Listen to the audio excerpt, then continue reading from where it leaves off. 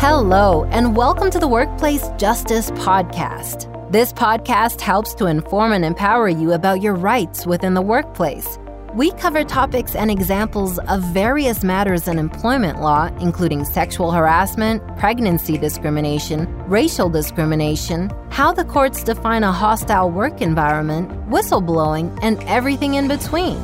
Workplace Justice is brought to you by the New York City employment and civil rights law firm Nassar Law Group. Here are your hosts, Mahir Nassar, Casey Wolnowski, and Jeffrey Rosenberg.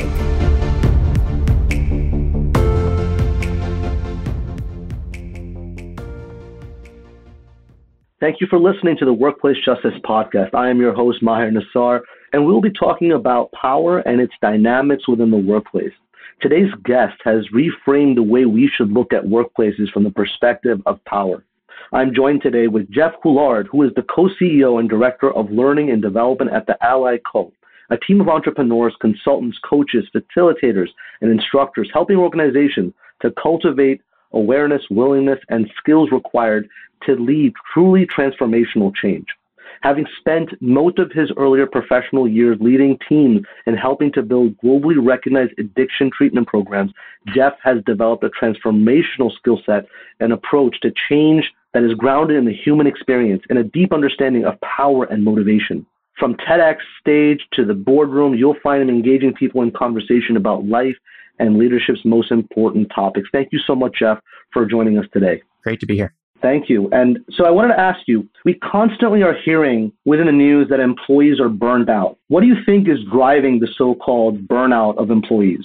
I think I probably just posted something today about this very topic. It was 3 years ago, I think the World Health Organization classified it as a occupational phenomenon, not necessarily a disease in the same way we might think of normal diseases, but the fact that the World Health Organization thinks it's a big enough problem to flag.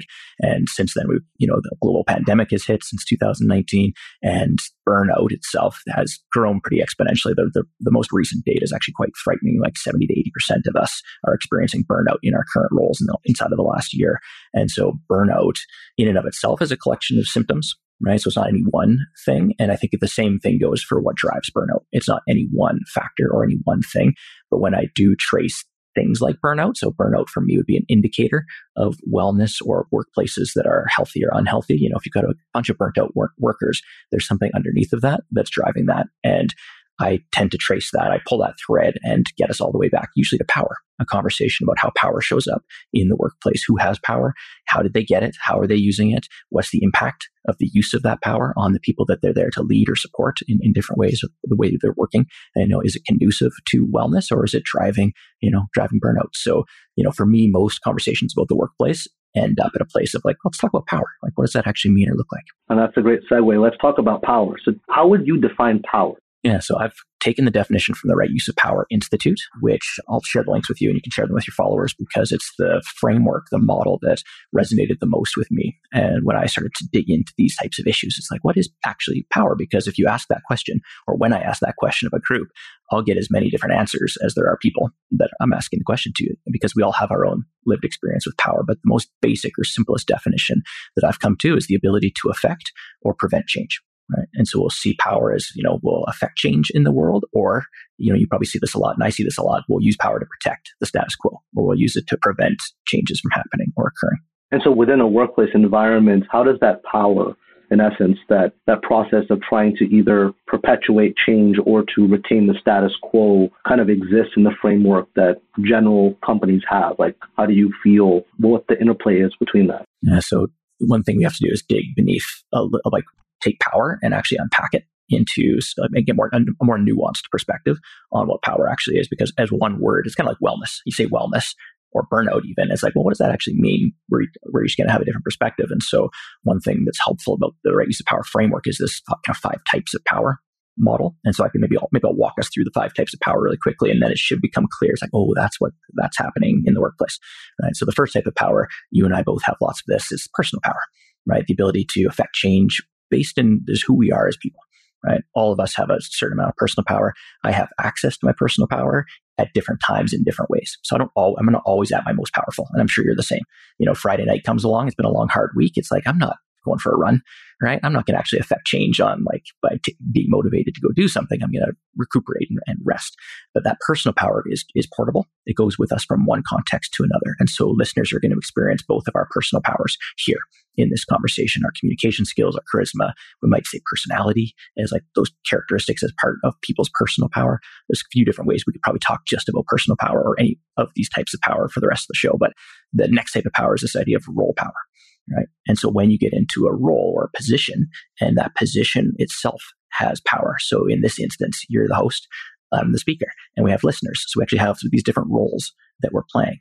And your role as podcast host is to ask hopefully insightful questions, to elicit good responses, to make it engaging and meaningful. My job is to show up as the participant and, share my truth, right? And so each of us has a role, and it exists only in this context.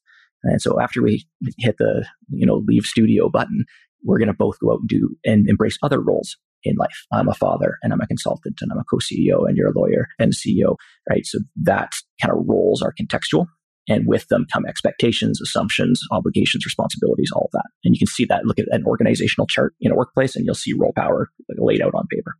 The next type of power that both personal power and role power are embedded within is this idea of status power. And it's a pretty rich conversation about status in the world these days and privilege and things like all the isms. Pick an ism. What we're really talking about is the power associated with a certain status or a certain membership in a group. And so as a white, cisgender, heterosexual male, I check off a lot of the status power buckets, and that power is within me, but it's not my personal power. It's been granted to me by society. Society says that you have more power in most of the spaces that you're going to occupy based on these memberships. And so those three types of power are probably the ones that play out the most in the workplace. And the fourth type of power is collective power. And we'll see that in the workplace as well. Unionization is a push to push back against maybe oppressive uses of power or misuses of power by the collective. We'll join forces and say we're more powerful together than we are as individuals. And then the last type of power is this idea of systemic power or structural power. And that's what everything else is wrapped around. It's the paradigms, the mindsets, the language, all of the things that make certain uses of power possible inside of the system and other uses frowned upon or actively discouraged by the systems. That's a pretty quick overview of the 5 types. But I think when you look into an organization, or when I look into an organization, we'll see a leader who clearly has some positional power, but they might not have the kind of influence that somebody else with status power might have in that system. And status in an organization might even just be something like tenure. Right? How long has someone been in an organization, whether they have the role or not? They might have outsized influence or outsized ability to affect change based on that. Wow, that's very informative. And I like the way that I can kind of see the building blocks of how things can kind of build up all the way up into the systemic power and how the systems that exist can influence, I guess, a lot of the other different roles within the power dynamics that you've kind of mentioned. So let's talk a little bit about, one of those other posts that you recently posted that was really insightful to me was about that you find that the most powerful people to you are those that are recovering from addiction. Can you talk a little bit about that? Yeah, sure. So the first half of my career or so, which is hard to say, it means I'm getting a little bit gray, and it means I spent too long in addictions treatment. But first half of my career was in addictions treatment, first as a youth worker and then into positions of leadership in that system. And working with people in recovery or trying to recover from something like addiction or then concurrent mental health challenges. Usually it's not just addiction. It's pretty rare to have just addiction without depression or anxiety or trauma or like all the things that drive that. Recovering from that, the lessons that you learn, the skills that you gain, the challenges that you have to face, both within yourself, who you are as a person, and who you are in relationship to other people and the world, to fundamentally go from someone who gets their joy and their pain relief through using substances to somebody who's able to let those go and be a whole person in the world or be good, well enough to function. That's a huge personal transformation journey. Mm-hmm. And I was just resonating on the people, or reflecting on the people that I know who have gone through that journey, who have gone on to become incredible speakers and writers and just gifted at taking that personal power that they've accumulated and sharing it with the world to affect change. And, just resilient. We would say resilient or grit would be the thing. They're kind of the most resilient people. I don't we could go down that rabbit hole of why that can be problematic, that kind of grit and bootstraps narrative, because it doesn't tell the whole story by any stretch. But that's kind of what I was reflecting on. I think that post is that the effort and the skills and abilities you have to gather on that journey are incredibly helpful if you can get through it. And unfortunately, too many people don't get through it. One of the things that really stood out for me was this idea that when one is going through a process of recovering from addiction, that the motivation to really be more aware and have that underlying conversation with yourself about that personal development, those underlying issues that may be the challenges that you are perhaps are unaddressed as a means of kind of becoming that individual. I thought that was very insightful and definitely something that I feel I resonate with the idea that overcoming addiction certainly makes people very, very powerful in the context of how you define power. One of the things that you had recently mentioned in one of your posts was that we shouldn't be building trauma-informed workplaces and teach trauma-informed leadership. Yeah, I think it goes back to the recognition. So in addiction to mental health, it was kind of mid-2000s when I first started that journey. And there was a trauma-informed movement started shortly thereafter. There's a big study called the ACEs study, Adverse Childhood Experience Study, I think out of Kaiser Permanente out in California. Lots of papers have been written about that. That was the late 90s, I think 2000-ish. And it started to make its way into the helping professions, into psychology, into addictions treatment, into these places where we started to see these issues like addiction as symptoms of underlying childhood trauma, unresolved childhood trauma, and lots of other things. Mortality and morbidity rates with childhood trauma go up pretty dramatically the more childhood trauma you experience. And so childhood trauma as a driving mechanism for things like addiction, things like heart disease later in life, all kinds of things. And I watched as this system, which if there's any system in the world that should be able to integrate a trauma-informed approach, it should be helping professionals. It should be social workers and psychologists and teachers and like the people who get up every day to make a positive impact on the people that they serve. And that system struggles, if I'm totally blunt and honest, to integrate in an effective way trauma-informed practice, right? Because again, when we think about the systemic power that they're baked within, there's still hierarchies, right? The healthcare systems are these hierarchies with experts, and those experts have opinions about things. And to be so truly client-centered trauma-informed practice is really, really hard, right? You have to re-examine a whole bunch of the structures and systems that we've built around something like healthcare or education to actually do it well. And later in my journey, so I moved out of that addiction and mental health space into helping the education system actually, not necessarily trauma-informed, but just more client-centered, student-centered practice. Like, what does that actually look like? And it was equally challenging to really get the buy-in because we're still dealing with the same kind of power structures. And so I guess I'm skeptical that if we can't get it right in those systems, that we're somehow going to transplant it into the corporate world, into our business culture, and do trauma-informed in any kind of reasonable way. I really worry that it's going to be another catchphrase and a buzzword, like so many other things that have come before it, that, we're doing trauma-informed now, but it is no different than the oppressive systems that we've built in the past. And so I think that post was about, let's not maybe go down the trauma-informed path, let's go down the power awareness. Because until we're not actively causing harm in our systems, like trauma-informed isn't the pathway to get us there. We need to stop doing some things before we can start doing some other things. And so not both legit and important, but I would go the power-aware, power-conscious pathway before the trauma-informed. Makes sense. And certainly, from what I understood of that was that primarily when it comes to really trying to look at the workplace environment and see it from the perspective of trying to, in essence, empower the people that are there, that we should start to focus on what type of culture is being nurtured by that system that's in play, focus on correcting that, addressing those issues that are potentially even causing some level of trauma before we start to really address the symptoms that are a reflection of what really exists within that environment. That's kind of what I gathered. It's very insightful. Yeah, and ultimately that's probably the work that we do, is going after root causes over symptoms. So many workplaces and leaders play whack-a-mole with the issues, and burnout's a great example of that. People are burnt out. Let's throw some money or some time or some energy at that, not realizing that the underlying power structure is going to continue to burn people out, or the underlying assumptions about how much you need to work to be a productive member of the team, or like all the things, the bits of the system that contribute to that. We generally don't like to look at that as leaders. We like to think we're kind of doing something meaningful by, giving everybody the day off, or here's a bonus, or here's a thing. Like, we do a lot of trying to manage symptoms in the workplace, not dissimilar to addictions treatment, right? And that was the realization that I had. Is like, a lot of the things that we do that we think are working here that aren't really working are very similar to the things that we do over here. And it's trying to address symptoms and indicators of problems as opposed to the actual root problems themselves. And do you feel that idea of really addressing the symptoms by literally throwing water on the flames is, in essence, a reflection on them trying to maintain the status quo and not really look at trying to dismantle the systems that exist and the power structures that exist? Or do you feel like they don't know better? It's both, probably. And I try and hold the perspective that I probably don't know what the answer is to that question. I have to get in there and talk to the people and see like, what is your intention here?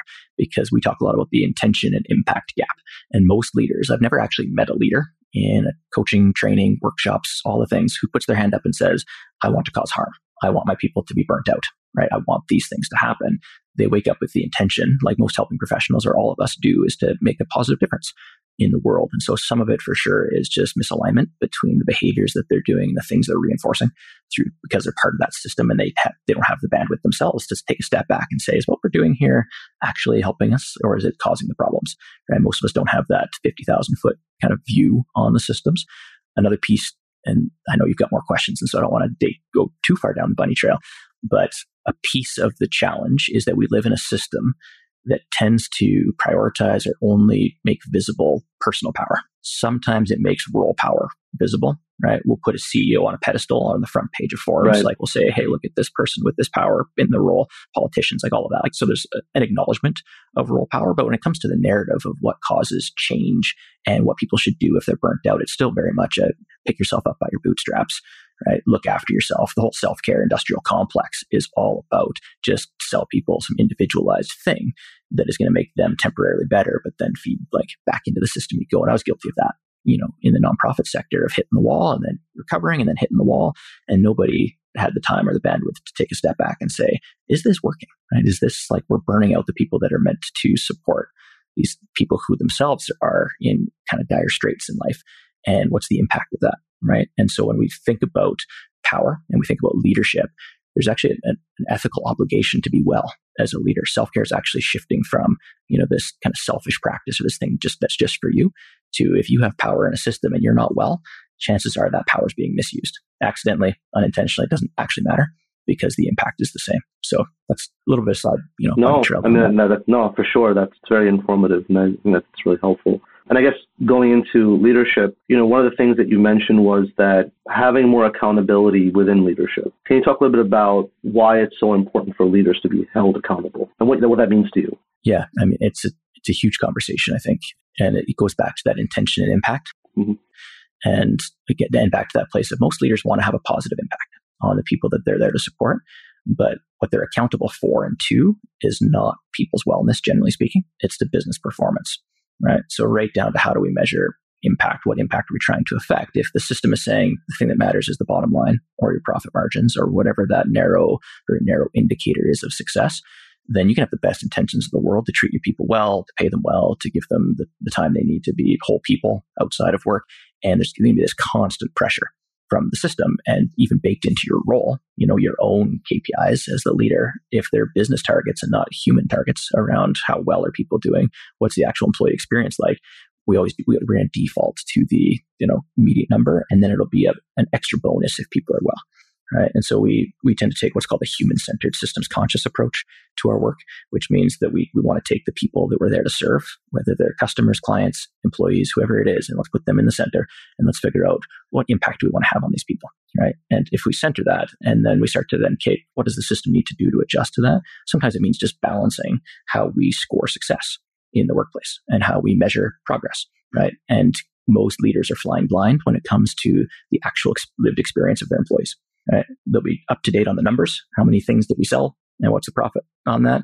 But the last time that they actually checked in with their staff was 2 years ago with an employee engagement survey that wasn't very effective. And so accountability for me is accountability for the lived experience of the people. Right? And the way to hold people accountable to that is to bake that into job performance is one way. Right. And another way is to, encourage collective impact and to measure progress on a much more frequent basis to see if we're on track or off track, right? To give leaders the chance to course correct as opposed to just burning out half their workforce and getting to a place of, nobody's doing well. And so I don't know if that answered your question entirely. Accountability is a tricky one. Accountability and responsibility, it comes back to can't hold people accountable to expectations that haven't been clearly set and articulated. And for the most part, in most organizations, we haven't clearly said leaders, you're accountable for the lived experience of your people. So that would be a great first step, I think, for somebody who wanted to reorient a little bit of that accountability conversation is just to include that in the discussion. Yeah, and the other thing that you mentioned in one of your posts was that there seems to be a diminishing level of accountability as the person rises up that corporate ladder. Why do you think that's a problem, or what can we address that problem as? I mean, clearly you would assume that as somebody comes into a position of leadership and continues to rise up, they should be held more accountable rather than less accountable. Why do you think that dynamic currently exists? Yeah, so there's a couple of things going on. We call it the dynamic of disconnection. So when we think about a power dynamic, and so we've talked about the 5 types of power, but when we get people into a system, into a dynamic, we get this notion of someone in an up power role and the other person in a down power role. And that doesn't mean all power and no power. That just means I have more ability or power to affect change on you than you do necessarily on me, right? As that gap gets wider and wider and wider, what ends up happening is the person with up power gets further and further away from the lived experience of these people. And so it's harder for them to even be self-accountable because they don't actually know what the impact is on that person, because they're now just a number on a spreadsheet or somebody who works in the field office, across the country. So I don't know them personally. And that depersonalization that occurs, the further away we get, the easier it is to misuse and abuse your power, and the harder it is for people down here to hold that person accountable.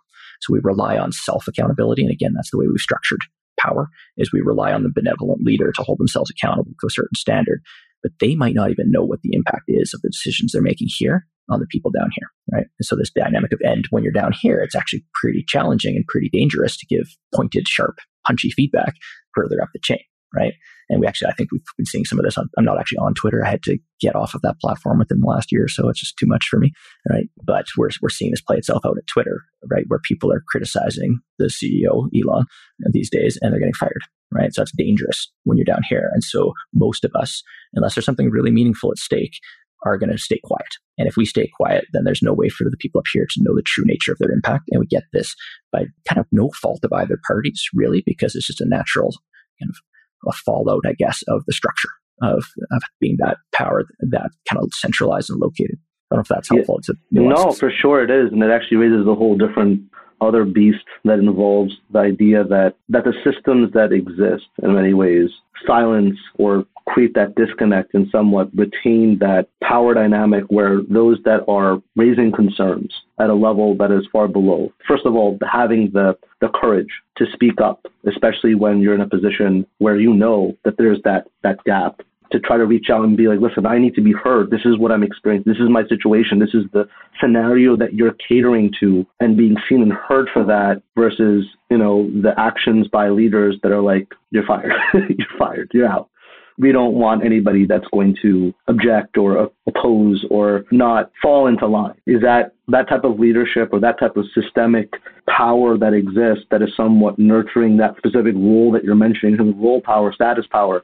Is that something that needs to be tackled by way of addressing the systems, or is it addressing that person, that specific role? What do you think is the way to really kind of bridge that gap in some way where people can feel heard and seen to speak up versus being completely dissuaded from actually raising their voice at all?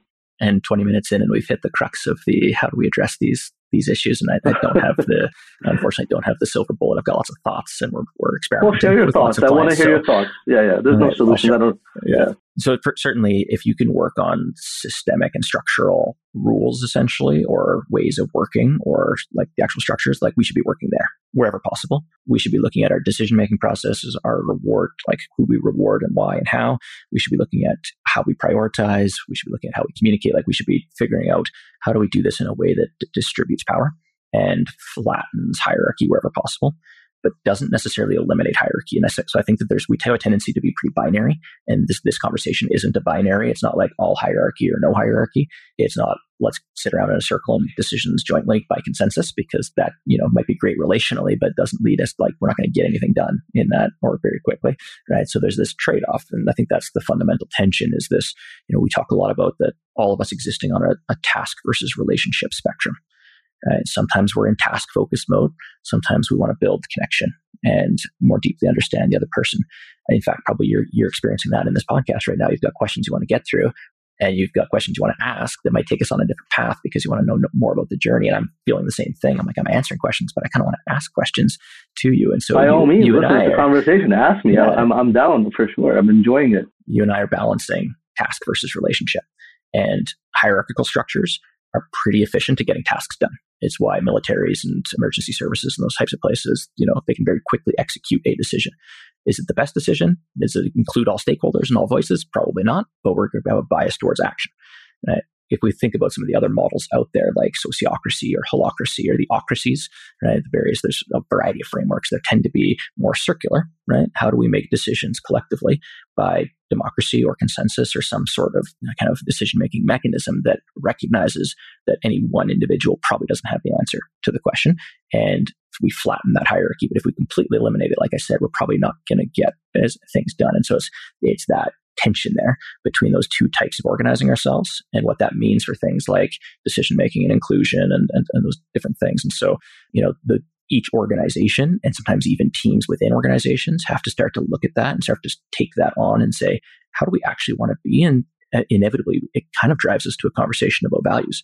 What do we care about? Yeah. When we talk about accountability in systems, I can think of many times where I was holding leaders accountable to stated values as opposed to trying to fix their behavior. Because, if we say we value collaboration, how is this process collaborative? And help me understand that. And usually they would be like, you're right. It's not as collaborative as it needs to be, or we are missing some voices, and it might be a check in that system that might default to just hierarchical decision making, right? And so I think stated values that are stated clearly enough, and there's a shared understanding and a mutual co-creation on the team of what those values are and what they look like in practice, then I'm not holding you accountable to your behavior, or I'm not pushing back or punching away.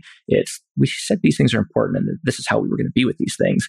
And help me understand how that is a reflection of that, right? This behavior is that this, right? And so that's probably, regardless of structure, is we tend to end up at a place of, well, how is this behavior reflective of your values? And unfortunately, most organizations and teams, their values have been an exercise they did years and years and years ago, and they're just a plaque, or they're just like words on the wall or words on the website, and they haven't been translated into actual ways of being with each other. And so that might be a place for people to start if they're thinking about, their workplace and their leaders, and is like, what are our values? State them as clearly as possible, articulate them in a way that says, this is how we're going to be with these. And then we have something, a handrail, I guess, for accountability or feedback that hopefully has something it's meaningful enough to the people who are in the leadership role. And just by you talking about values, my thought process has gone towards this idea where companies do not do enough about they market values, but do they really institutionalize those values within the culture of their environment? Is that reflective? And like what you said, I think it sounds like to many extents, the focus is really on the task at hand, right? And it's about that bottom line. It's about, continuing to the production, the productivity, rather than that, is this where we're going collectively as a company, as a business, as a collection of people? Are we going in the direction that serves the values that we all share as a part of this institution? And enjoyed this conversation. I think we could talk forever.